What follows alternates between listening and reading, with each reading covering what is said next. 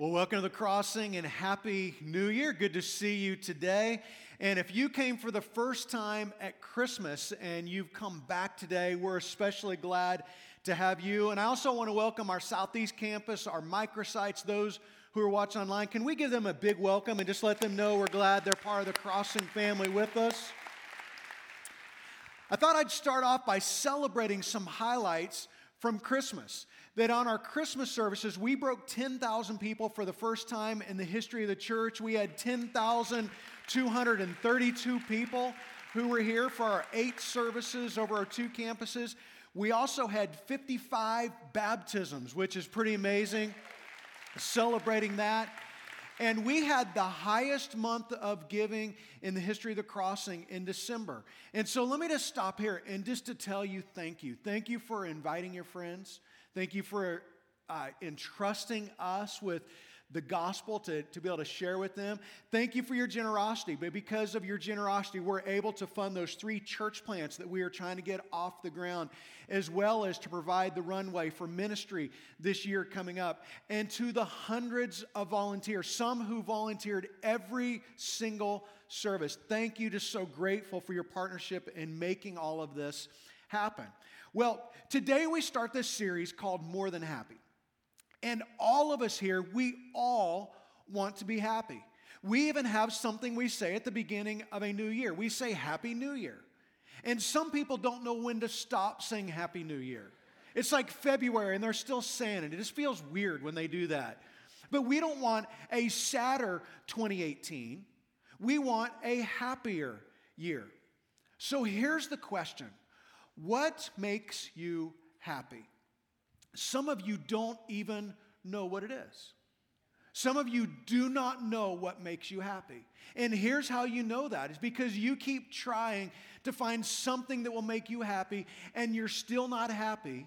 And it may mean because you just don't know how to be happy. Now, that may seem kind of offensive for somebody up on stage to say that to you. But just remember, every time you turn on the TV, every time you listen to the radio, every time you get on your computer, there's people that you've never met who've created commercials and ads of all kinds of things that promise to make you happy. And let's be honest, all of us have fallen for that 1 or 2 or 100 times. If only I had. If only I drove. If only I wore. If only, then maybe I would feel better about me. And for most of us, we have forgotten what makes us happy. And as we're going to discover, it is very difficult to market actual happiness. See, you can market quick fix happiness, but it's impossible to market and sell actual happiness because happiness is always elusive. When we think that we have it, it kind of moves a little bit further. So let me answer the question, what makes you happy? It's this right here. No thing. There is no thing that will make you happy. So what makes you happy?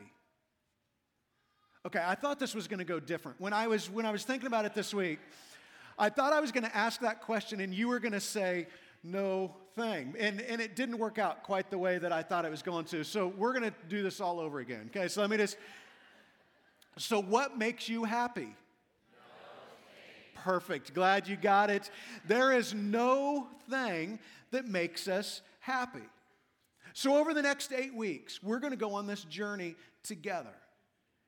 Because I believe that God wants something deeper in your life. And it's not that God doesn't want you to be happy. He does. But God wants something more for you, and it's joy. Joy is more than happy. And this series is based on the book of Philippians, that this book talks more about joy than any other book of the Bible.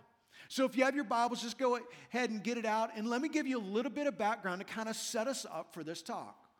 It was 2,000 years ago, the Apostle Paul became a Christian a few years after the resurrection. And he was friends with all the disciples. He was friends with Peter and James and John and Matthew. And he began planting churches all around the Mediterranean rim. And one of the churches that he started, in fact, the very first church started in Europe, was in the city of Philippi. And let me just show you this on the map so you can kind of get an idea that this is Philippi here, and it's in current day Greece. This is where the Apostle Paul started his first church. You can see Italy's over here, and so Greece. And then the Apostle Paul began to travel all throughout this region in Asia Minor, planting different churches. And this church that he originally started in Philippi, he writes them this letter 10 years later. Now, many scholars think that there were other letters that he wrote to this church in Philippi. But this is the only one that we have left. And we call it the book of Philippians, but it's really not a book. It's just a letter that the Apostle Paul wrote to the Christians who lived in this Greek city in the first century. And Paul was in prison in Rome. Nero was the emperor, and Nero was famous for killing Christians. And eventually, Paul would be beheaded by Nero. And so this is where Paul writes his book. And he writes to these Christians, and here is how he starts this letter. He says, Paul and Timothy, servants of Christ Jesus, to all God's holy people in Christ Jesus in Philippi. Now, this word holy people right here, this is literally saints.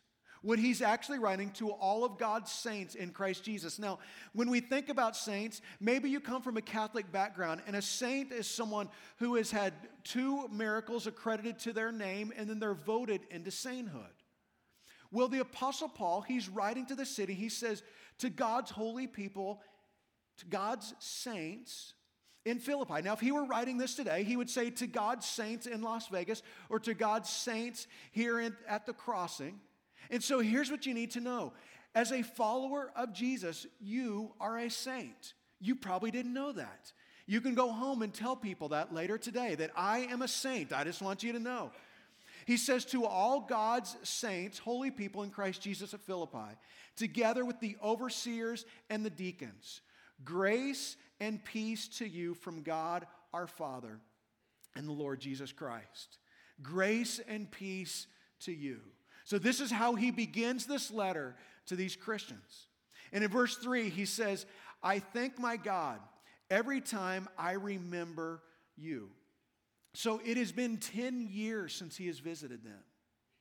But he says, every time I think about you, every time I remember you, I thank God for you. He says, in all my prayers for all of you, I always pray with joy. See, this is interesting because this is our first introduction into what the Apostle Paul will talk about joy dozens of times throughout this book. Remember where he's writing this from. He's writing this from prison. He's writing this from inside a cell. And he says, I always pray with joy, which gives us an idea of something about joy, because happiness is based on the circumstances. Joy is something deeper than that. He says, I always pray with joy because of your partnership in the gospel from the first day until now. And this is just a setup for how he's going to launch into his letter. But as I was studying this week and as I was preparing for this message, I did what I always do, is I take the scripture that I'm going to teach on and I will read it over and over. I'll just keep reading it over and over because I not only want to get it into me, I just think in that process, God begins to speak to me, begins to help me see things in here that I hadn't seen before. And as I was preparing this week, I started thinking about you. Because like the Apostle Paul, I am extraordinarily grateful for so many of you who have partnered together to do what we're doing at this church and in this community and around the world. It's the partnership that we have. That there are people at this church who have been here since the day we opened our doors. There are people here who serve and give and invite. And not because you're trying to make up for the bad things you did on New Year's Eve. That's not why you do it. It's because you're so committed to the cause of Christ. You're so committed to what God is doing here. And every time I come here on a Sunday morning and it's cold outside, or during the summer when it's 115 degrees outside, and we have men and women who are in the parking lot making sure that you have a parking spot, or when you drop off your kids at Kids Crossing to these teachers who love kids and love your kids and love working with them, and when you pick up that cup of coffee before you come in here, it is because of the partnership in the gospel that we share. It's because of this partnership that we have together. And one of these days when you pick up your kids, you ought to give their teacher, their small group leader, a big hug. And just thank them for what they do. Sometime when you come here in a couple weeks and it's going to be really cold outside, or when it's 115 degrees, you ought to give the parking lot crew, you ought to give them a tip or tell them something nice. And here's the reason that we do this. It's because the cause of Christ is so compelling. We partner together because God uses each of us to do something beyond what we could do ourselves. Well, Paul goes on and he says, being confident of this, that he who began a good work in you will carry it to completion until the day of Christ Jesus. Do you have any unfinished projects around your house? Any rooms that are kind of half decorated that you always thought you would get around to decorating? Any books that are half read? Any diets that you've already given up on January 7th? Maybe a degree that you had always intended to finish? See, if you're anything like me, when you pass those projects that are undone, you just have this sense of guilt. It's like, I know I need to get back to that. I know I need to do that. Or maybe it just becomes part of the fabric of your life. You go by it and you don't even notice anymore because that unfinished project is just something you're so used to. See, this is why this verse is so significant to us. Because the Apostle Paul says this. He says, being confident of this, that he who what? Began. He who began a good work in you. Here's what Paul is saying.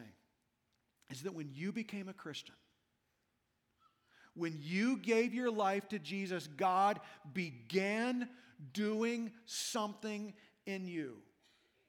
See, we are an instant gratification people. We say, God, fix this, but Jesus says, follow me. Fix this is now. Follow me is a process. And God's ultimate goal for you is spiritual maturity, that you would become like Jesus.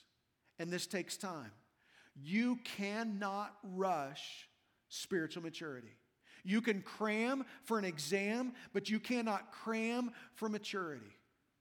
And what the Apostle Paul said, he says, I'm absolutely confident that God is doing something in you, that he's growing something in you. And it's going to take time. But I want you to look at this phrase right here. He says that he who began a good work in you. He who began a good work in you, because Christianity is an inside-out faith. Christianity is an inside-out faith. That God wants to do something inside of you to bring out a result that comes out of you. God wants to do something in you that transforms what's coming out of you. See, Christianity is not behavior modification. And Christianity is not be good. And Christianity is not stay out of trouble. The essence of the Christian life is God renewing our hearts and renewing our minds, so that ultimately there is a different kind of behavior, but it's not behavior modification. It's not stop this so you can start that. It's allowing God to work through us to complete what he's begun in us. And over time, we begin to bear fruit from that transformation that God does. And Paul says this. He says, being confident of this, that he who began a good work in you will carry it to completion. See, we have a lot of unfinished projects in our life, but God always finishes what he starts. That this work that God began in you, he promises that he will finish it. He will bring it to completion, which means this is a lifelong process. As long as you're following Jesus, as long as you're a Christian, God is going to continue to work inside of you. It is God's job to complete what he started in your life. And it's your job to participate with what your heavenly Father has started. Now, I want you to get this. It is God's job to complete the good work that He started, but it is your job to participate with Him in this work. Well, then it goes on and it says, and this is my prayer, that you would find happiness and prosperity in the new year. That's not really what it says. That's our prayer. I just made that up because this is what we pray all the time. This is what we pray. God, I just want you to make me happy and bring me lots of money, because this is our prayer. So when you pray for you, what do you pray for? When you begin praying for yourself, what are the things that you pray for? See, I think if we put together a list of all the things that we pray for, it's mostly just shallow things. God, help me to get to work on time. Help me to pass that test. Help me to get through the day without seeing so-and-so. God, when I look at her, would you help her to look back at me? God, would you help me find that parking space? And perhaps that is the reason that our Christian experience is so flat. Because we pray little prayers and we get little results.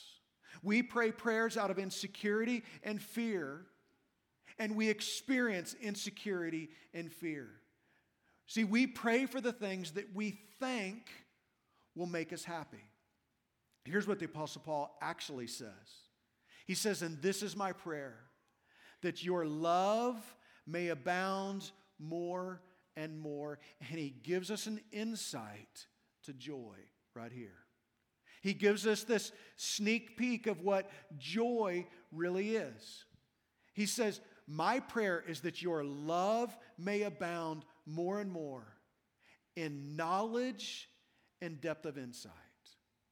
See, he's beginning to tell us this is what joy looks like in your life. This is how you find joy. It's when your love begins to abound more and more. When you're growing deeper in your relationship with God, Paul says the center of what God wants to do in your life is for you to learn to love. He says, I'm praying that your love for people will grow bigger and bigger. I'm praying that you will become a better lover of people, not a better rule keeper. When was the last time that you prayed about loving better? About loving better. If you're going to love better, then you have to put yourself in environments to do this.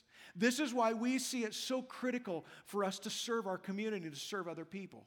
This is why we're doing Night to Shine, is we believe that this is where joy begins to come out, is when our love abounds for other people. And so we're going to do Night to Shine. We're partnering with the Tim Tebow Foundation so that we can provide a night for special needs people who are going to be coming onto our campus. This is why we do small groups, that we believe that life change happens best in relationships. This is why we want you in a group. Because we just believe that when you are known and you can know someone else, when you are loved and you learn to love, God grows us more. And here's the fear. The fear is for a small group. You're like, oh, I don't know what it's going to be like. I don't know what they're going to say. What are they going to make me do? Are they going to make me share my deepest, darkest sin? Let me tell you the essence of most of our small groups. Most of our small groups, you show up, there's a little bit of food, you hang out for a little bit.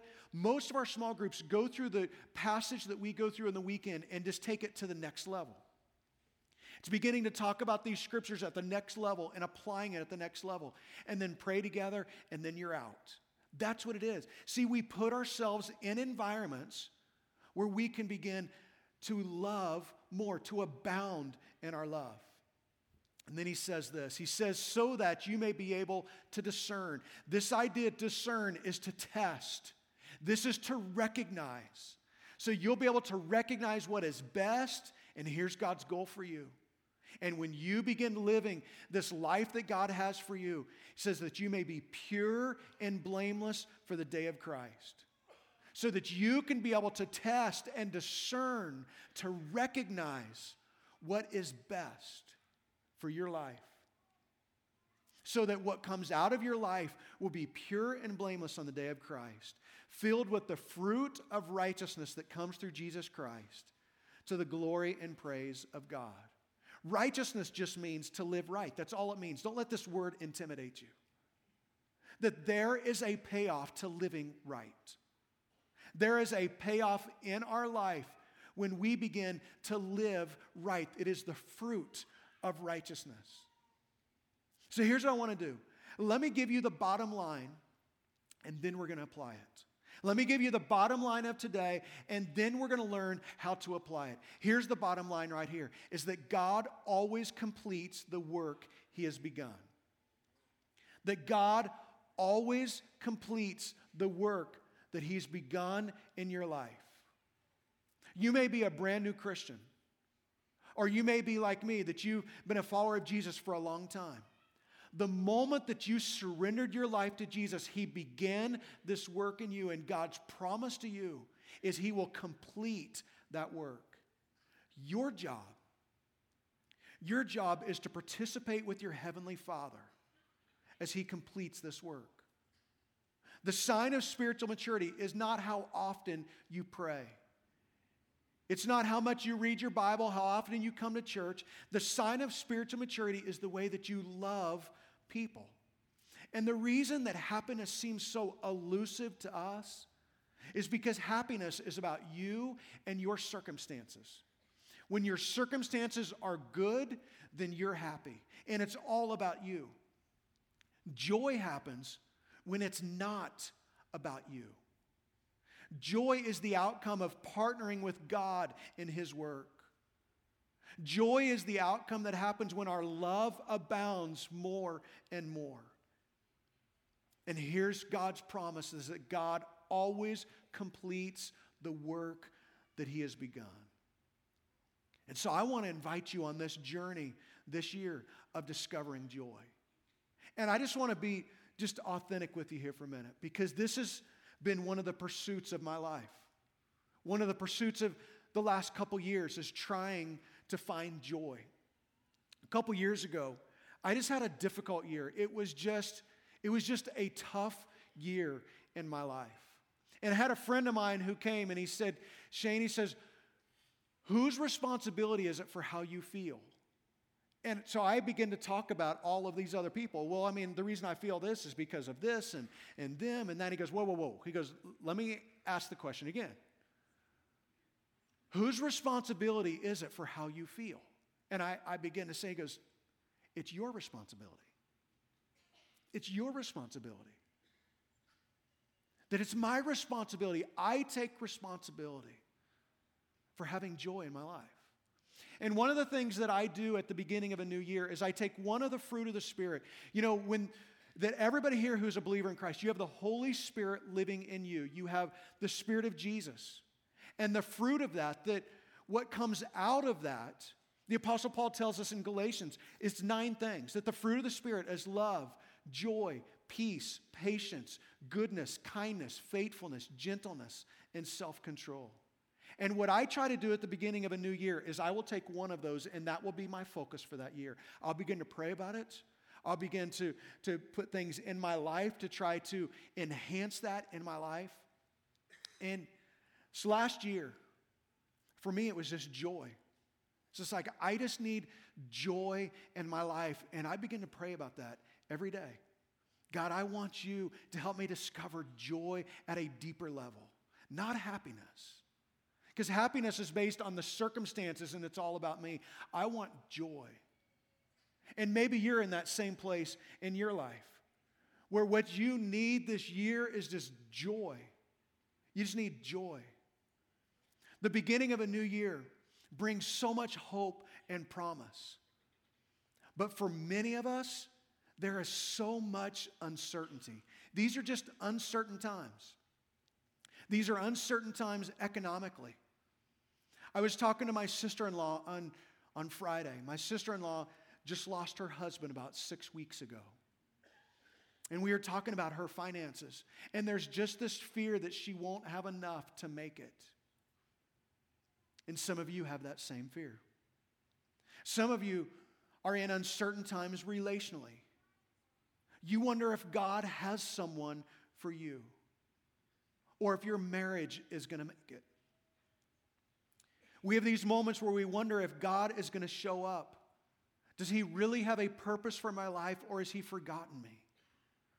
See, during times of uncertainty, what we think we need is certainty. God, just show me the answer. God, just tell me everything is going to be all right.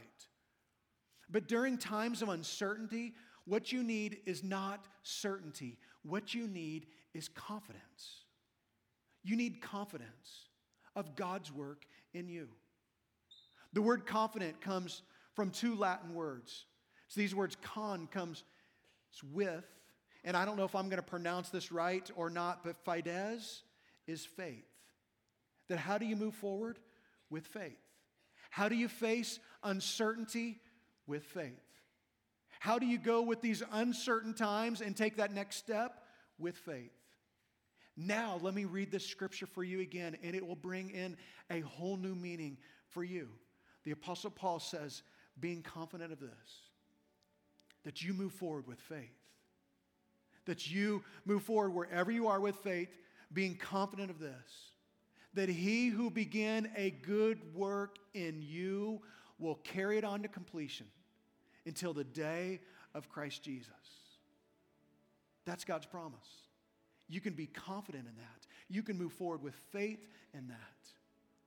This verse right here, it's been my life verse for my entire life. When I was in high school, I had this verse engraved on the front cover of my Bible because I needed it as a reminder for me. It was just a reminder that God has a plan for my life, that God has not forgotten me, that God is not finished with me. He has a purpose for my life. And it's God's job to complete the work He's begun in me. It's my job to participate with Him in that work. So as you stand on this side of a new year, there is no thing that will make you happy. But God has more for you. So you be confident. You move forward with faith. God started this good work. It is not your good work. It's His good work. And He will carry it to completion. So be confident. So here's how we're going to pray today. I just want to take this scripture and apply it to us. It's just this simple prayer right here. Heavenly Father, complete the work You've begun in me. Heavenly Father, complete the work You've begun in me. I want us to say this out loud together. Let's say this together. Heavenly Father, complete the work You've begun in me. That when you begin to pray this prayer, it tunes your heart into what God is already trying to do in your life. When you begin to pray this prayer right here, it helps you to step forward with faith. To move forward in faith of what God has, because God says, I want to bring joy into your life. So let's pray this prayer. I'm going to pray for you. And I just want you just to begin to pray this prayer to God. Let's pray together. God, that is our prayer. Our prayer is that You would complete this work You've begun in us. And God, for everybody in this room who has surrendered their life to Jesus, there was a moment that we stepped across that line of faith. And You begin that work in us. You begin this good work in us. So, Heavenly Father, would You complete this work You've begun? Complete this work You've begun in us, in me. Help us to move forward with faith. God, I pray for those who maybe have not started a relationship with Jesus yet, but they're ready. They want You to begin a good work in them. And that's Your promise. And this is our prayer. God, complete this work. And we pray this in the name of Jesus. Amen.